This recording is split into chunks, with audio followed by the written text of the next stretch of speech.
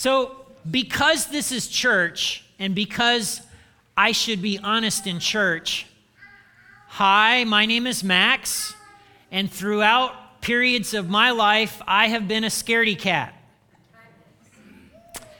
When I was a young man in high school and in college, I was afraid of disappointing my teachers and professors.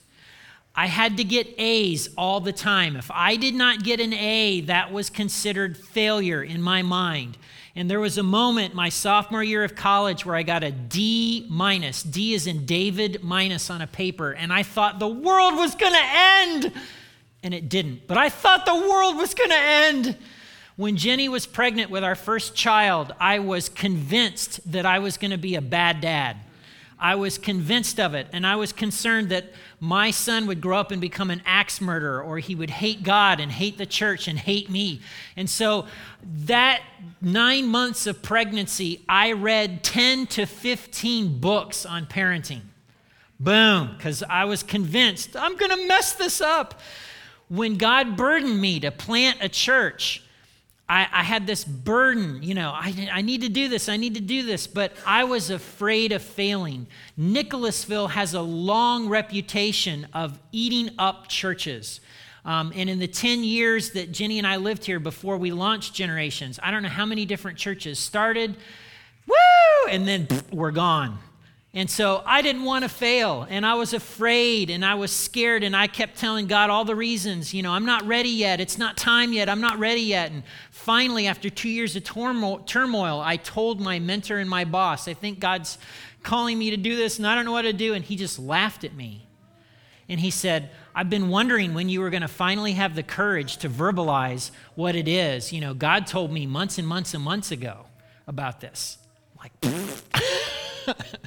but I'm scared, Steve. Most recently, Charlotte Lacey, who represents us on the mission field, right? She's one of ours doing kingdom stuff in Alaska and then jetting off to Southeast Asia. When she first told me, Max, I feel like God's calling me to the mission field, you know what my first thing in my heart was? I can't lose Charlotte. I can't lose Charlotte. She serves so much. She gives. She's faithful. Scaredy cat. See, I have this tendency with the things that I'm afraid of to do things I shouldn't, to not do things I should. I have this tendency to cross the line into, I'm just going to be honest, sin and disobedience. All right?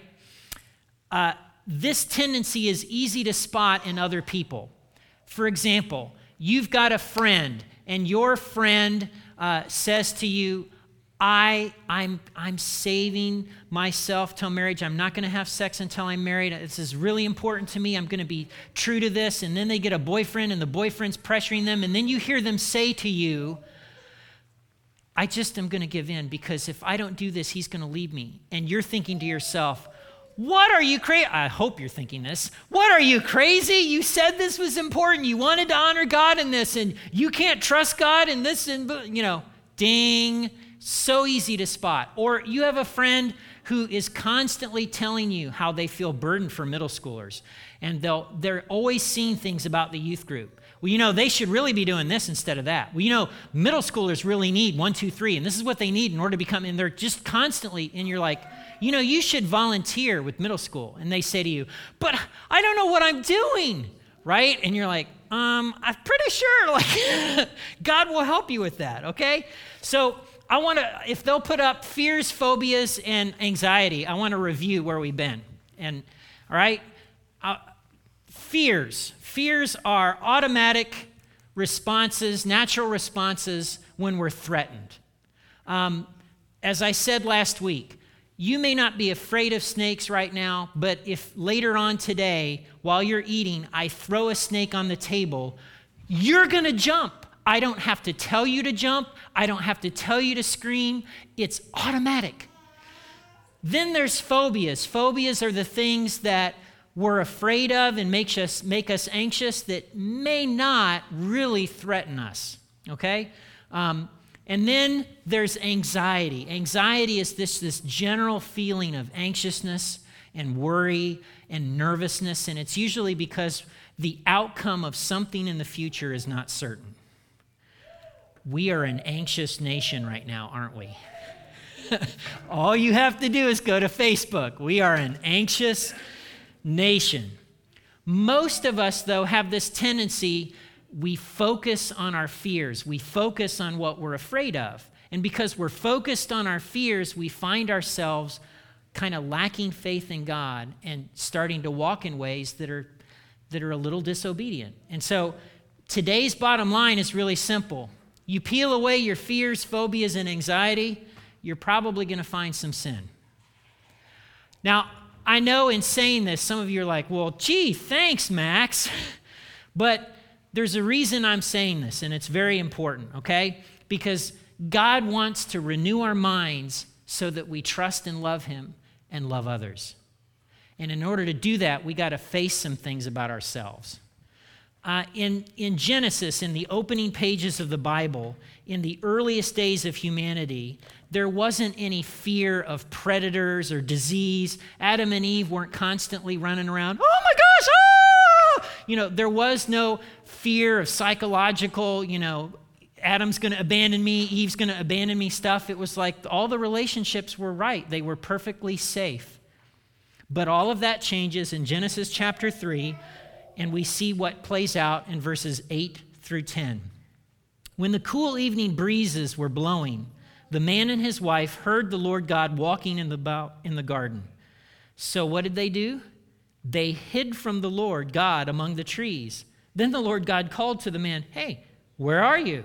He replied, I heard you walking in the garden, so I hid. I was afraid because I was naked. Adam and Eve's initial response to their disobedience is fear. They're ashamed, they're afraid, so they hide. They feel vulnerable and uncomfortable in the face of God's displeasure, okay? Sin is really a significant factor in a lot of our fearfulness.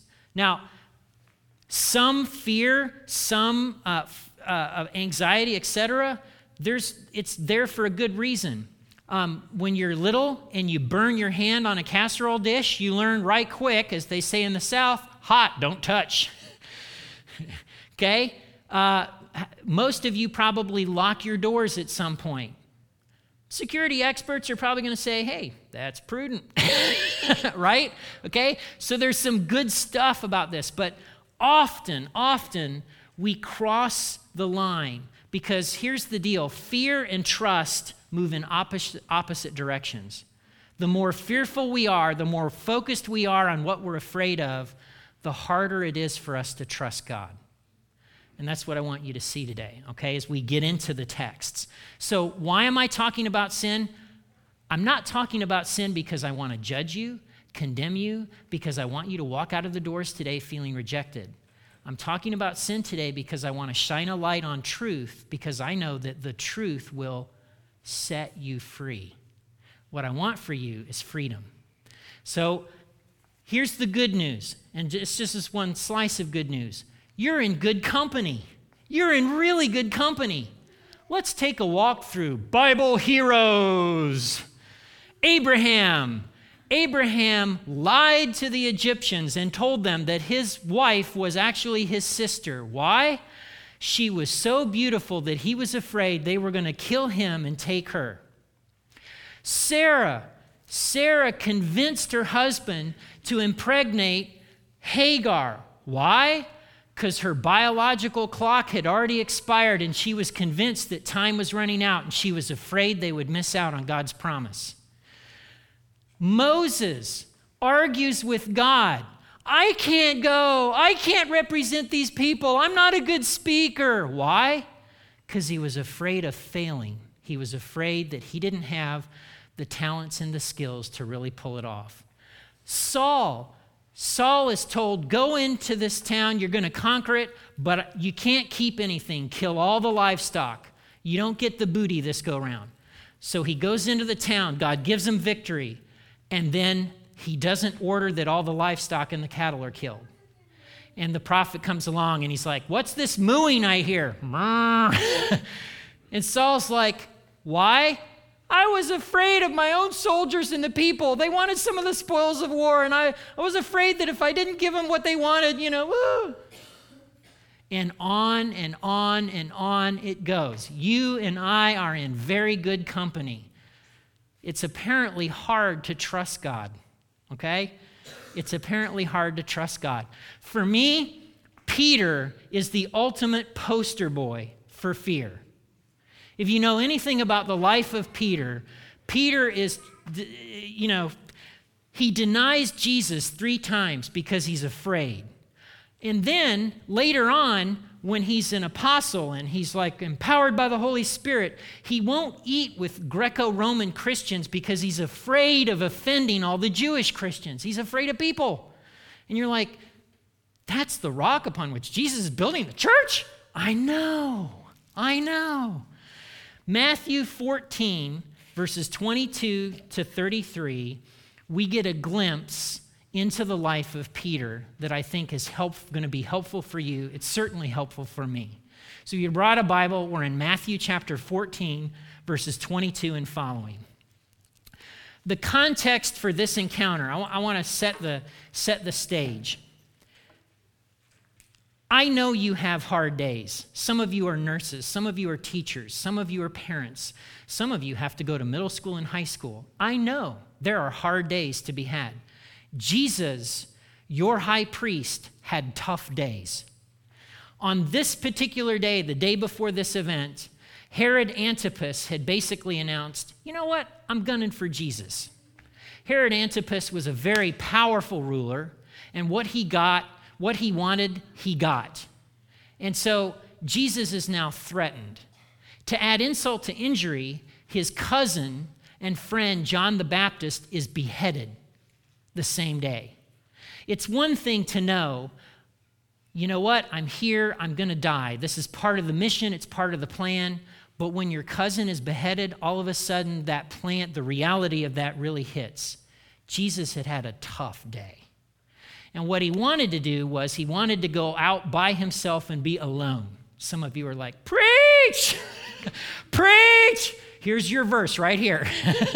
Jesus had a hard day and he wanted to be left alone. But what happened? Crowds came and crowds came and crowds came up to the mountain where he had tried to be alone. There weren't any grocery stores. They hadn't brought food. So what does he do? It's the miracle, the feeding of the 5,000. Boom.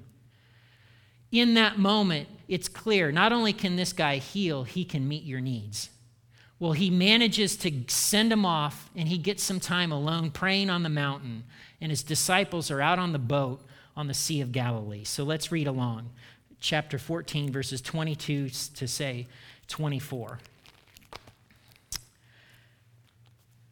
Immediately after this, so that's what I just talked about, Jesus insisted that his disciples get back in the boat and cross to the other side of the lake. I want to be alone. While he sent the people home. After sending them home, he went up into the hills by himself to pray. Night fell while he was there alone. Meanwhile, the disciples were in trouble, far away from land, for a strong wind had risen and they were fighting heavy waves. The Sea of Galilee is about 8 miles wide by about 13 miles long. It's a little tiny lake. But because of the Golan Heights, the winds come down and it can create a storm in the winter immediately out of nowhere. And the storms that come on the Sea of Galilee can become so fierce that the waves are churned up 2 or 3 days at a time before it calms down. So these fishermen are out on the lake. They're fighting. This is the thing. For a strong wind had risen, and they were fighting heavy waves. You have been there.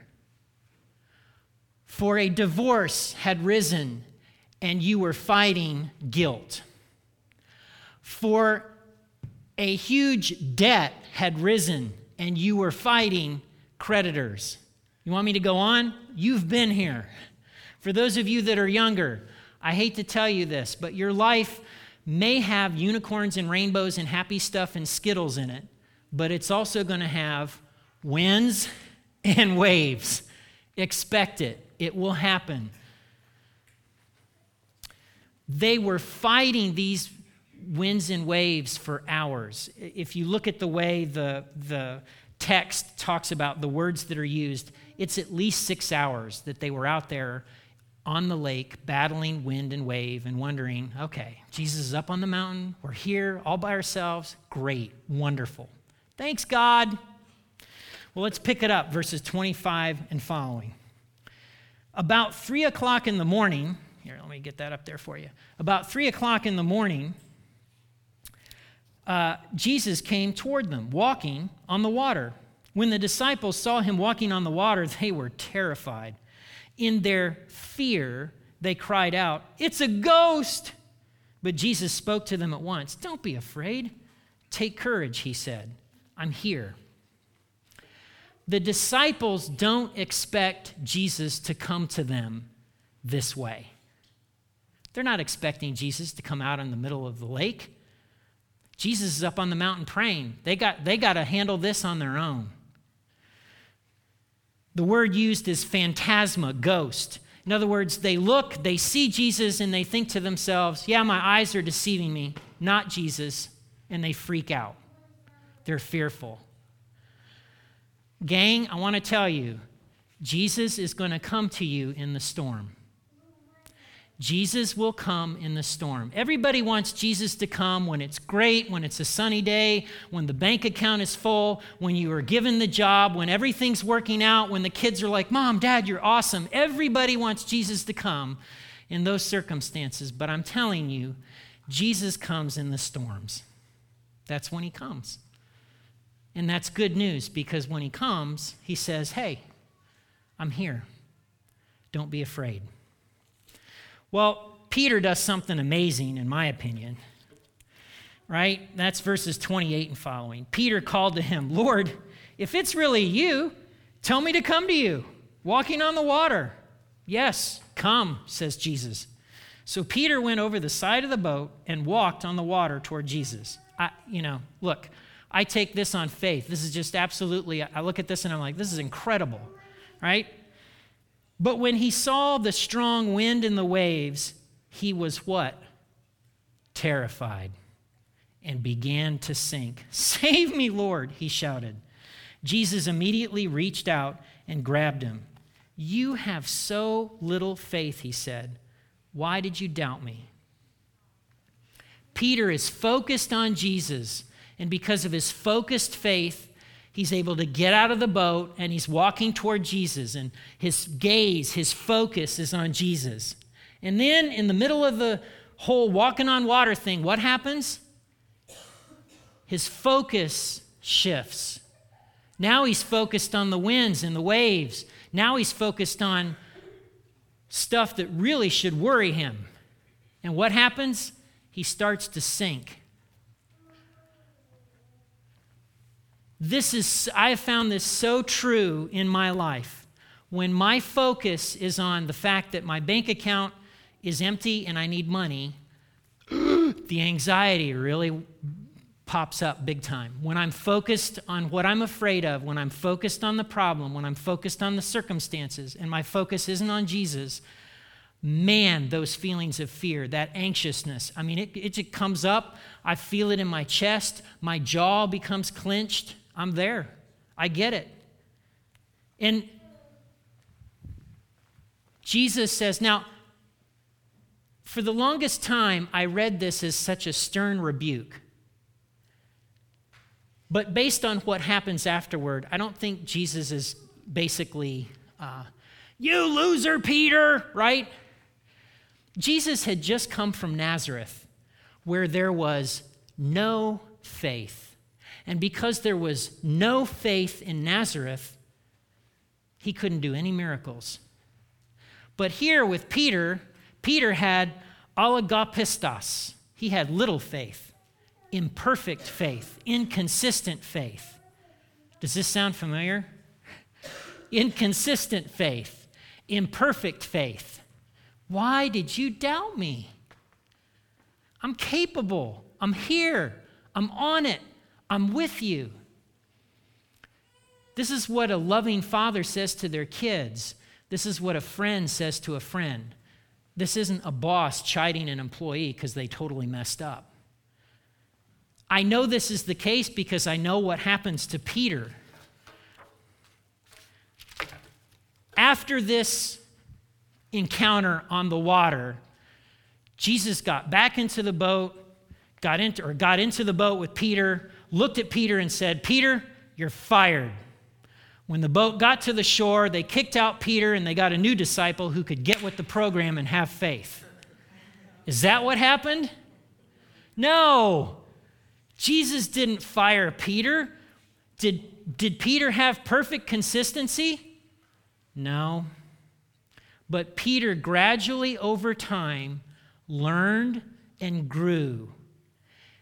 If you read his letters at the very end of the New Testament, written when he was in his mid-60s, you see, inconsistent Peter got it. He figured it out. At the end of the day, he Mr. Inconsistency, I'm afraid. So all of 1 Peter is written to a group of Christians who are being horribly persecuted. Their lives are on the line. His life is on the line. And he says stuff like what's found in 1 Peter 5, verse 12. I've written and sent this short letter to you with the help of Silas, whom I commend to you as a faithful brother. My purpose in writing is to encourage you and assure you that what you're experiencing is a part of God's grace for you. Stand firm. You can do this. A confident Peter we see at the end of the New Testament. If we can learn anything from Peter's experience on the boat, it's this: what you feed grows. If you're focused on your fear and you're feeding your fear, you're going to starve your faith. If you're focused on Jesus and you're focused on your faith, you're going to starve your fears. So let me ask some questions. Where's your gaze? Where is your focus? When stuff comes along, where does all your time and energy go in terms of what you're focusing? Is it on what you're afraid of or Jesus? What are you feeding? And do you believe it's possible for God to change you the way he changed Peter? Let me bring this home in a very practical way, right? Again, if you peel away your fears, phobias, and anxiety, you're probably going to find some sin. And when I say that, I mean because you're not focused on God, there's a part of you that's not believing God's for you or can help you. You have this feeling you're putting yourself in God's position because you're like, I got to take care of this. I got to make this happen. I got to figure this out, right? That's a lack of faith. If anything we read in Scripture, the biggest thing God wants from us is faith. Hey, he says to you and me, hey, trust me, trust me, trust me. I got this. I got you. Trust me. So the first step for a lot of us, confess.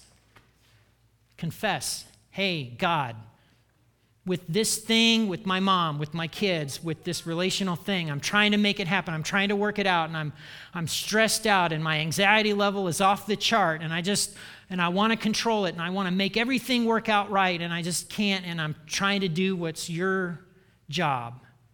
I'm putting myself in your position. There's a part of me that just doesn't trust you, and I just confess that. I'm sorry. Rest in God's forgiveness. If we confess our sins, he is faithful and just and will forgive us our sins and cleanse us from all unrighteousness. Ask for God's help and ask him to renew your mind. Our Catholic friends are right when they say confession is good for the soul. Because when we're confessing, what we're really doing is we're just saying truth. And truth will set you free. The second thing is, take care of your body. Why would I say this? You're like, Max, you sound like, no. Take care of your body. If you're not getting adequate sleep, if you're not eating the right foods, if you're not exercising regularly, so if you're sleep deprived, you're eating donuts and sugar, and then you're pumping your body full of caffeine, I'm going to tell you some things about what's going to play out for you. All the stuff that's making you anxious, you're taking a match to jet fuel, which, in case if you've never done that, it's truly a memorable experience. If you're not sleeping, if you're filling your body with sugar, if you're not exercising and you're pumping it full of caffeine, because when you're focused on your fears, like your body's physiological response is going to be amplified. Oh, we're all going to die. Okay? You will be shaking. So, hey, go to bed. Some of you in college, right? You're fretting about relationships and papers, and you're doing 2 all-nighters in a row, and then on the 3rd day, you're like, I'm going to fail, and I think I should switch majors, and okay, get some sleep. Get some sleep. And here's something that I feel really important to say. Some of you are taking medication for anxiety. That does not make you a loser Christian. Do not let anyone make you feel like a loser Christian because you're taking medication. It's ridiculous. If you had a friend who was taking meds for high cholesterol, would you be going, hey, buddy, you just don't trust Jesus, do you? Well, no, my doctor prescribed. Nope, give it up to the Lord. That's silly. Remember, we're embodied creatures, soul and body, okay? If you want to be 3 parts, 5 parts, I don't care. I'm not going to argue that. But you got parts. One's a physical part, and then there's some non-physical parts, and it's all meshed together in the wonderfulness of you. Well, for some of you, it may be the case that medication is part of God's provision, and you take it the next 30 years. For some of you, you may find that a few months or years down the road, you don't need that medication anymore. But don't let anyone tell you that you're only the Christian because you're taking medication. You're an embodied creature, all right? So I just want to, again, there is a connection between this and the volume of our fears. I just want you to remember that, okay? Last but not least, last week I said, look, your fears are speaking. You need to listen to them. What are they saying? What are you afraid to lose? This week, I want you to figure out where's your gaze most of the time. Where's your gaze? Where's your focus?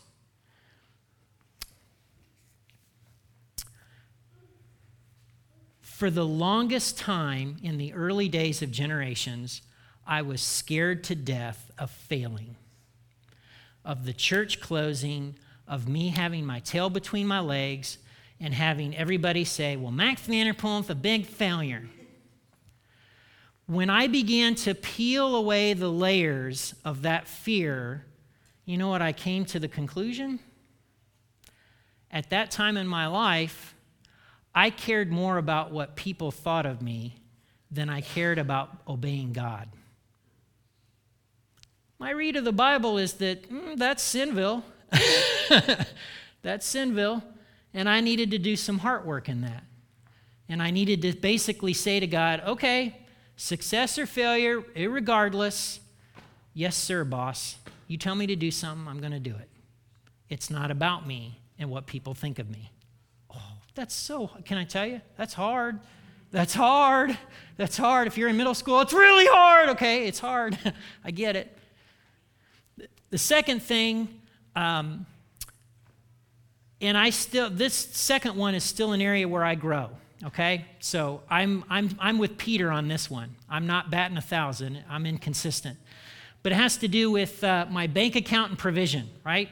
So when my bank account is flush and I've got tons of funds, etc., I have this sense that I've got it taken care of. It's okay, right? Like, I don't know if you have these feelings, but I know a lot of Americans think in the back of their minds, well, if I just won the lottery, it would all be fine.